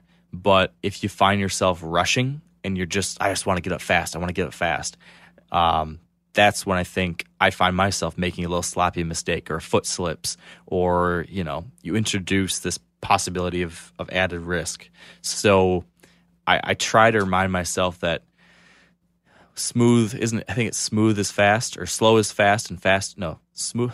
I always get this wrong when I try to say it. Slow is smooth and smooth is fast. Is that right, Garrett? You know what I'm talking about, don't you? I know. Yeah, I know the saying that you're going for, and if I try to remember it, I'll screw it up too. So. It's try to be smooth and take it slow, and when you do that, you end up going faster than like trying to rush it and getting all herky-jerky and stumbling on what you're trying to do. So that's what I try to keep reminding myself when I'm trying to get up in the tree, is just take it one step at a time, and as you go smoothly through it, it happens in a much more efficient manner. And I think one way to do that, though, is to practice it and to have like a plan in place. So when I first started trying to be a mobile hunter, like I got my sticks, I got my portable tree stand, and then I just went out hunting one day with it. And I never practiced with it before. And it must have taken me like 45 minutes to get up in the tree. I rattled and I clanked buckles, and, I got up in there, and then I realized, oh crap, I got to go down there and get my backpack and get my bow. I'd forgotten to tie things, and just a mess. And year after year after year after year after year, I've gotten a little bit better every year and fine-tuned my system a little bit, to the point where now I've got a much better system in place. And, I'm just continuing to modify it and trying to make it quieter, trying to make it smoother. But tell me about what your process is. How do you, or what things do you try to do to make that process as smooth or as efficient or as quiet as possible? Because I'm sure those things are important to you too. Yeah, so I have a couple trees in my backyard, and they're not necessarily the easiest trees to climb either. Aspens with lots of limbs and things like that.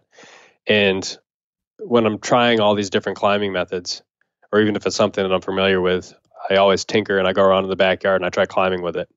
And just from a consequence of how often I'm back there trying one thing or another, I become really comfortable with my equipment, and I become much more efficient being able to use them. It all becomes kind of second nature.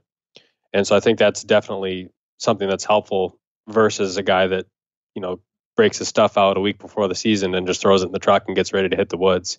The other thing that I'll do fairly often, especially this time of year because the leaves are down and I don't want to get that awkward feeling of the neighbors watching, is I'll just go out and climb the trees in the dark.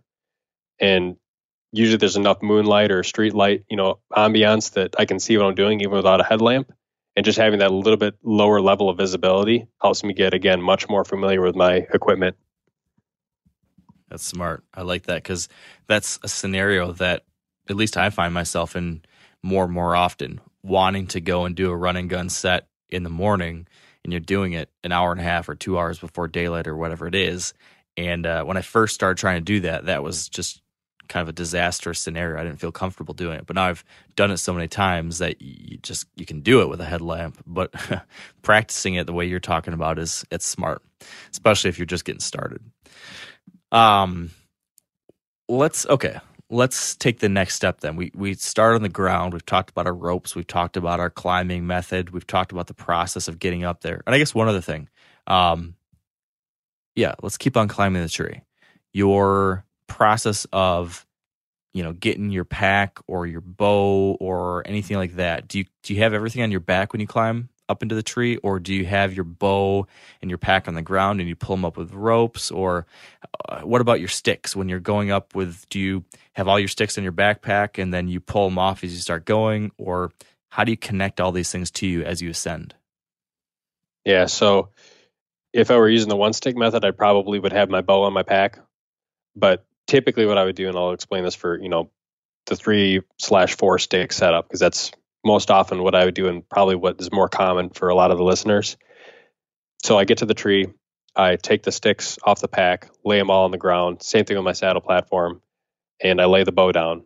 And then on my pack, I have a retractable pull-up rope, a Doyle's gear hoist that I'll often use, and I'll just connect that to the bow and I'll put the pack back on my back. Then I'll take the saddle platform, I'll hang it on a loop on the back of my saddle, so it's right in the middle of my behind. And then I'll take the sticks, I'll take one of them, stick it right on the tree. Then I'll take sticks 2 and 3, and I'll hang them on the sides of my harness at my hips. And then I'll take that last stick, if it's a 4-stick hunt, and I'll climb up onto the first stick, attach the lineman's rope, and put that second stick on. So then at that point, I have 2 sticks on the tree. I have my pack, my saddle platform, and sticks 3 and 4 all ready to go. So I just continue climbing with that lineman's rope. I'll take one of the sticks off one hip, stick it on the tree, keep climbing, take that 4th stick off, attach it, keep climbing. And then once I get up to hunting height, essentially, I'll take the saddle platform off the back of the saddle and I'll stick it onto the tree, climb up onto it, hang the tether first, then climb up onto the platform and take out a little utility strap from one of my saddle pouches.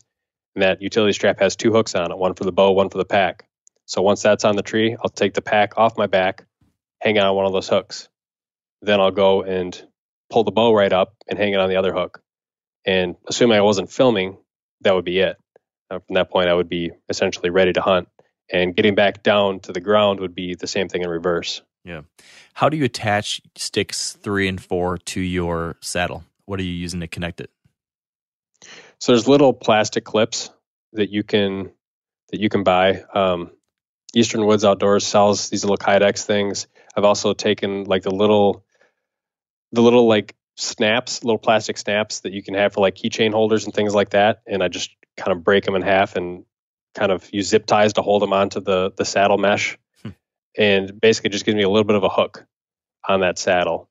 And then what I can do on my sticks and my saddle platform is I take a little piece of paracord or tent guy line or something like that, and I will just tie a loop, maybe 2 inches in diameter or so, 2-3 inches in diameter, onto the top of the sticks and the platform. So then I'm able to just basically take those and hang them on those little hooks on the saddle. Nice. So your platform, now that you use a saddle, that's kind of replaced a tree stand platform, of course, in most cases.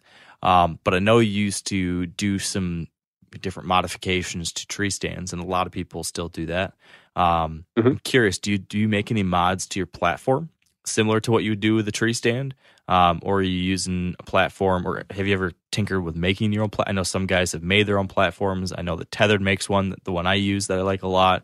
But what are you doing with the platform these days?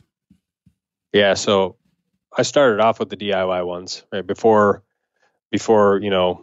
there was a commercial option. Everybody was anybody who was making a saddle platform, it was basically DIY'd at that point in time. And mine was no different. And I've graduated to now using the one that Tethered has, and I actually helped design that one. But I don't really make too many modifications to it myself. The only thing that I do is I spray painted it, and then I added on, the little loop so I can hang it from my saddle. And I use the mini Versa strap, and then I also, the Versa button that's cast into that post. Yeah. I ground the diameter of that down a little bit, so it's a little bit easier for me to put on the loop of the Versa strap, the mini Versa strap, and that's really all that I've done to it. At one point, I wrapped it with paracord, but then I felt like I wasn't able to use the traction on the side quite as well, so I ended up taking it off.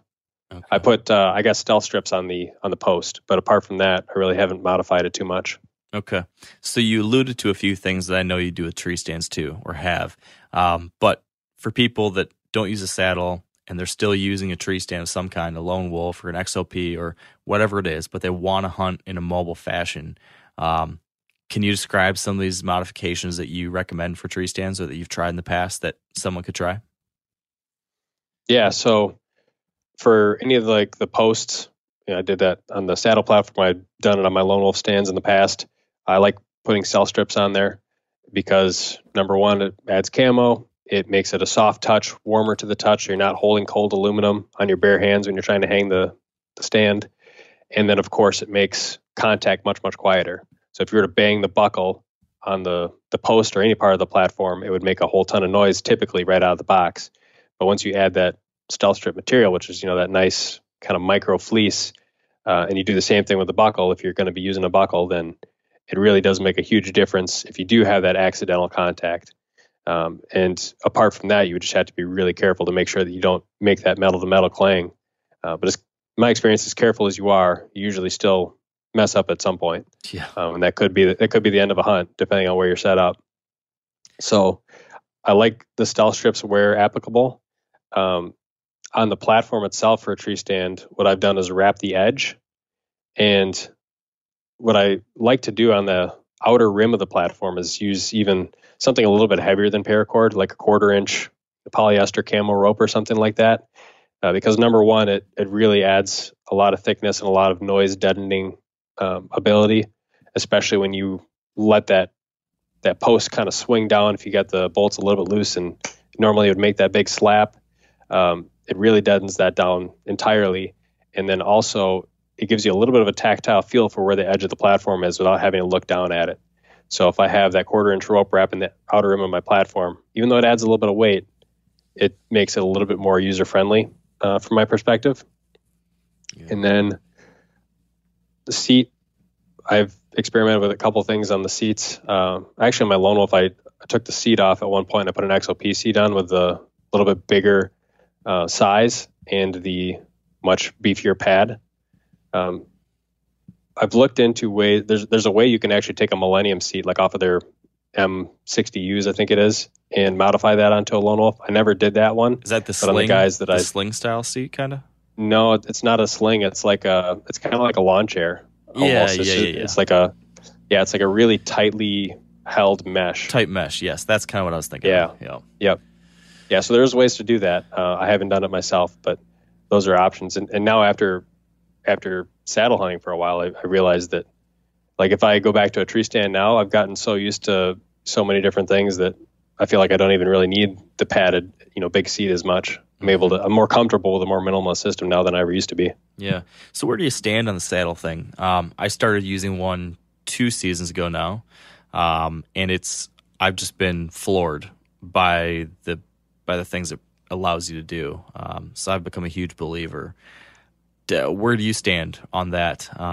You plan on just using the saddle for most of the time moving forward, or do you see a need for grabbing your portable stand still at times? Where's your head at? Yeah, it's definitely my primary system, without a doubt. What I usually tell people when they ask, because I get this question quite a bit, is I'm not opposed to going back to a tree stand for when the situation calls for it. And when the situation might call for it would be, let's say I got a spot where I've pre-scouted it. I know exactly the tree I want to be in. That tree has maybe a little bit of a slight backward lean. It's got a bunch of branches and stuff hanging off the backside. So ideally in that setup, I'd be on the front side of the tree with that little bit backward lean, and that's where I would put my tree stand platform. And that would just be like one scenario.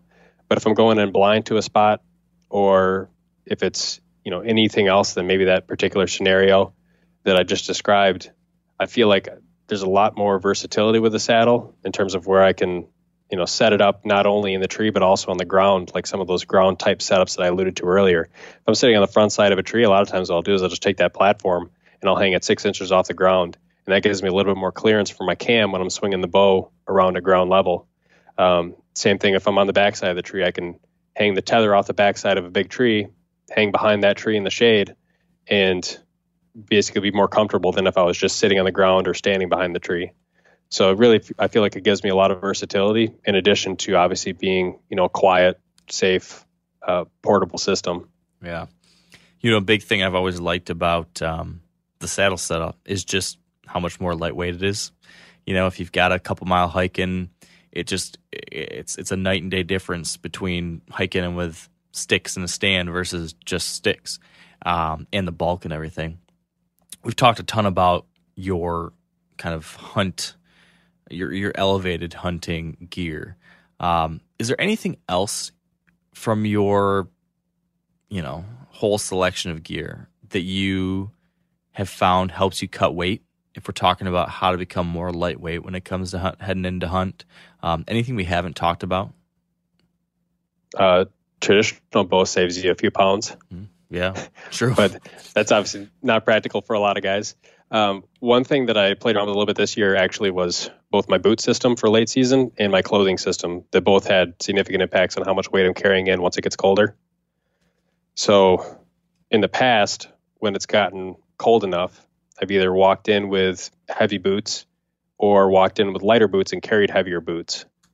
But one of the things I did this year, and I really ended up liking it quite a bit, was I used uninsulated boots and just like a lightweight pair of hiking socks for every hunt this year. And what I would basically do is I would pack in a pair of those insulated boot covers, like the Arctic Shield ones. There's a couple other brands out there now too. And I think Dan Johnson does the same thing now. And he said he likes that. I heard that. It's definitely less weight than bringing in an extra pair of boots. You can supplement it with hand warmers if need be, and your feet don't sweat nearly as much. At least for me, my feet sweat even when I'm sitting on the couch watching a football game. Right. So what I like to do now is I'll take a antiperspirant foot lotion. I'll rub it on my feet. Then I'll put on a liner sock, thin polypropylene. Then I'll put on a midweight wool sock and then an uninsulated boot. And that'll take me without my feet sweating as far as I want to go. And then once I get set up, I'll put those boot covers on and add the hand warmers if need be. And my feet have not gotten cold. So that's definitely a big step up in terms of just kind of usability and comfort in the woods, in addition to not having to carry that extra weight that I used to bring in pack boots. I would lash those onto my stand just so that my feet wouldn't get cold.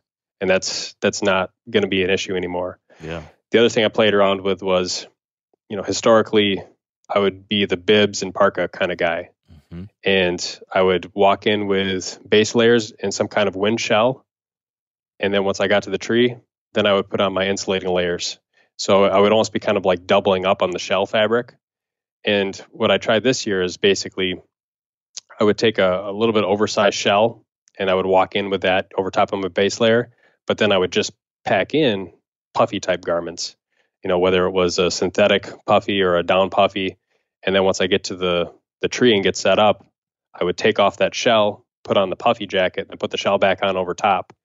And that saves me a significant amount of not only weight, but also bulk when you look at it from the perspective of just how many layers of clothing I would typically be wearing. Yeah, I like that a lot. I've tried something similar. Just whatever way you go about it, having a layering system like that in mind and knowing when to use some and when to add some later, just having that figured out is a big shift for a lot of people that helps. So smart to be thinking about that stuff. Yeah, definitely. Anything else on that front? Or otherwise, I'm curious about heavyweight hunting. Trying to think in terms of lightweight, light headlamp, light binos. Your bow is going to weigh what your bow is going to weigh. So, that's kind of almost a separate discussion. Yeah. Well, what about? I can't really think of anything too ultra specific.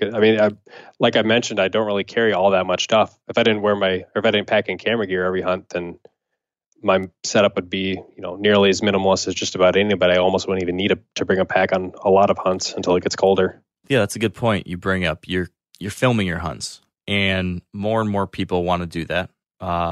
I've self-filmed a ton of hunts, and I know it's really cool, but it's also a real pain in the butt. Any advice as far as how you fine-tuned your self-filming system? Any favorite pieces of gear? Anything worth mentioning there? So I've come to learn that a head-mounted camera is, in my experience and opinion, a must-have. I've found that there's been so many times that the head-mounted camera has saved me when I wasn't able to get great footage on the main camera that it's absolutely always a part of my system now. And with the saddle hunting, I like to run a wide-angle action camera on my tether, looking back down for a nice second angle that I can throw in.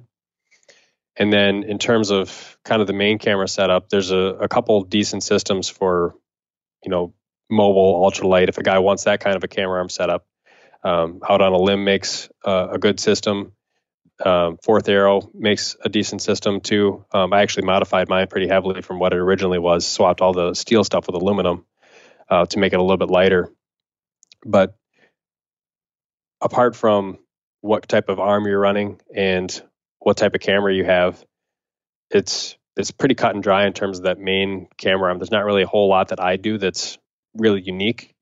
The head camera is definitely something that I feel like if a guy's having issues or struggles with self-filming his hunts as is, adding in a head camera and running an external battery into that camera and just letting it record the entire evening hunt makes it a lot easier to get done what you need to get done without worrying about hitting extra buttons and making extra movements. And then you can just edit out whatever you need to after the hunt is over. Yeah, it looks like you've got like you're flying a jet plane or something when you see the setup you've got in your head. It's quite a system you got in place with a battery pack on the back and then this camera on the side. Describe what camera you're using, how you connect all these things. I think you've got a external mic, a little tiny boom mic attached to. At least I've seen you wear that at least once.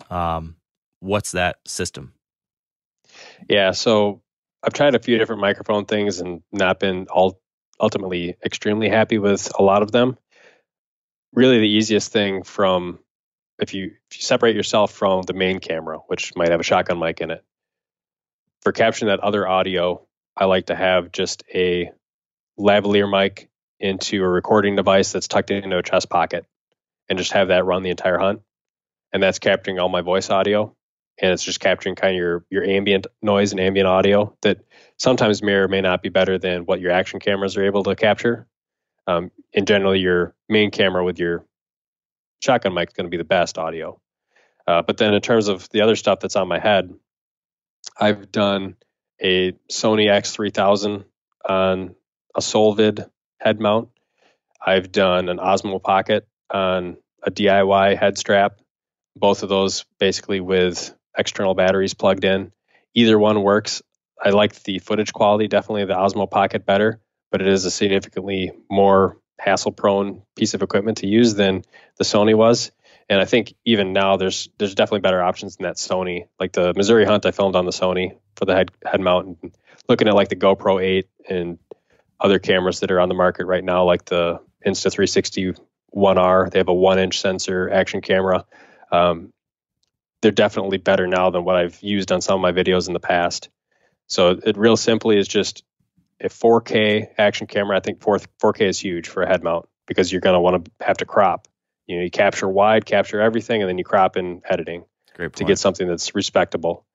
So some guys will film in 1080. I think it's absolutely on an action camera, in my opinion, worth it to film in 4K and just deal with the bigger file sizes and deal with a little bit extra editing work to crop in. And I think you tend to be a little bit more happy with the end result.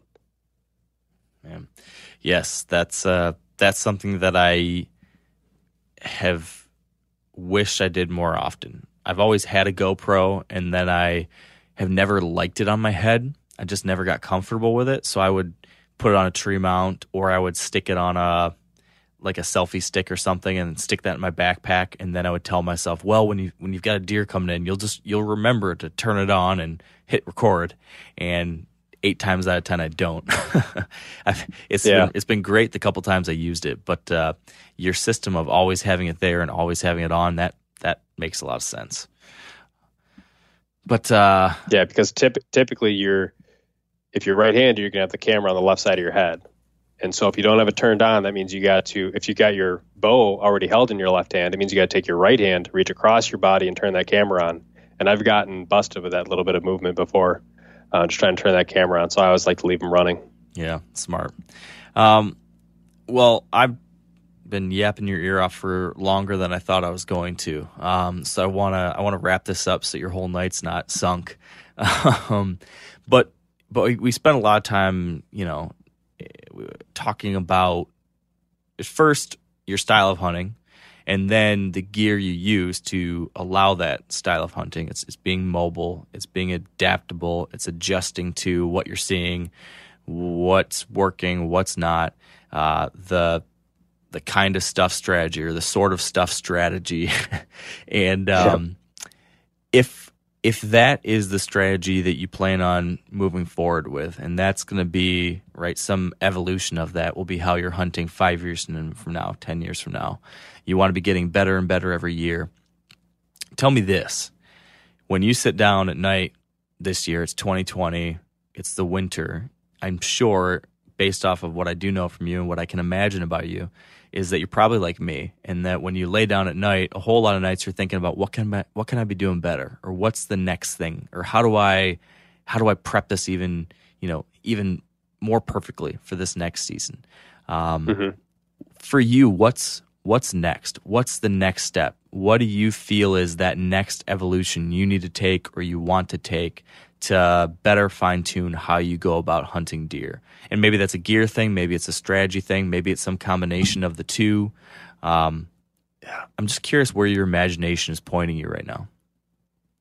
So one thing for sure is definitely even more boots on the ground for some of the stuff that I hunted last year. There was definitely areas that I hunted that were new, and I was able to get on deer and kind of figure it out in the moment. But like I mentioned earlier in the podcast, if I can go back in there knowing what I know now and just pick those areas apart, then I'll know the exact right tree to be in the first hunt, rather than picking it apart and figuring out after 2 or 3 different hunts. And I think one thing that I could do better also is identify deer that I might want to go after. I've never really done a great job at that, in terms of using trail cameras and figuring out, okay, I know these particular deer are in these particular areas, and now based on that, I'm going to go back in there. A lot of times what I usually end up falling into the trap of is I'll just hunt in a place that I want to hunt and hope that there's something out there that I want to go after. And sometimes I'll be totally happy filling doe tags, or if I'm hunting with a traditional bow, I'll be happy with just about whatever. But I've never really said hey, there's this deer here, and I'm going after him. And maybe that's something I'm not quite ready yet for. But I think that as I continue to get more and more years of doing this really mobile type strategy, and I see more and more things in more and more different places, that eventually if I get to the point where I do want to say I want to go after this deer or a deer of this particular caliber, I think the next step for me is really getting a better handle on identifying and locating exactly where those deer might be, because there's not as many of them out there as we'd like to hope always. Mm-hmm. So that's definitely something where I could learn to improve on. Yeah, well, I like where your head's at.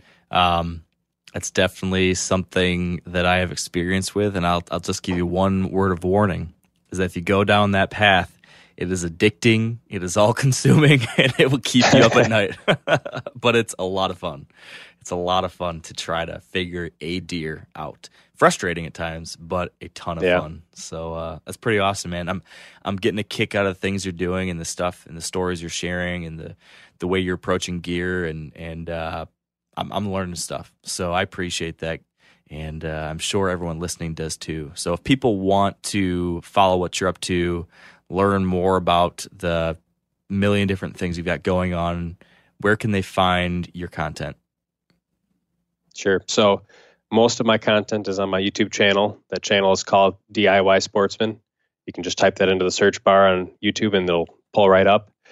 I also have a Facebook page, Instagram under the same handles, DIY_sportsman for Instagram and DIY Sportsman for Facebook. I have a website, DIY-sportsman.com. And then I also have a podcast that's through the Sportsman's Nation podcast network. So the network that Dan runs, I have the DIY Sportsman podcast. So those would be all places where people can look up the content that I offer. Awesome. Super cool stuff, Garrett. Keep up the good work. And thanks so much for taking some time to chat tonight. Yeah, absolutely. Had a great time. Let's follow up it again sometime soon. Sounds good. And that's going to do it. Another episode in the books. Thank you all for listening. Hope you guys found this one to be interesting. I know I did. Again, I just want to reiterate the whole safety thing with any of this stuff, using tree stands, using saddles, using different climbing methods. Place safety first. Your life is in your own hands. Take that seriously. Be safe, stay connected, use the proper safety tools and methods, and don't risk your life trying to get a deer. All that said, have a wonderful day. Have a great weekend. Enjoy the rest of your run on the treadmill, your day at work, or your drive home, whatever it is. And until next time, stay wired to hunt.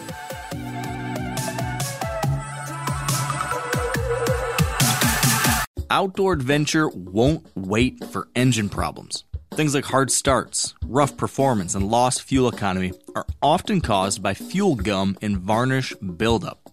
Seafoam can help your engine run better and last longer. You simply pour a can into your gas tank.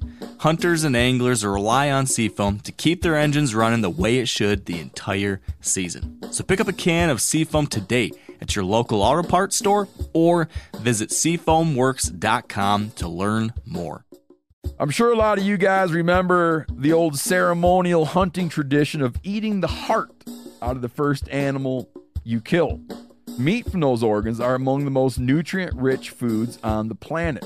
You can get those same benefits your ancestors craved via convenient daily capsules from Heart and Soil. Find out more at heartandsoil.co. And remember, use code MeatEater for 10% off your purchase.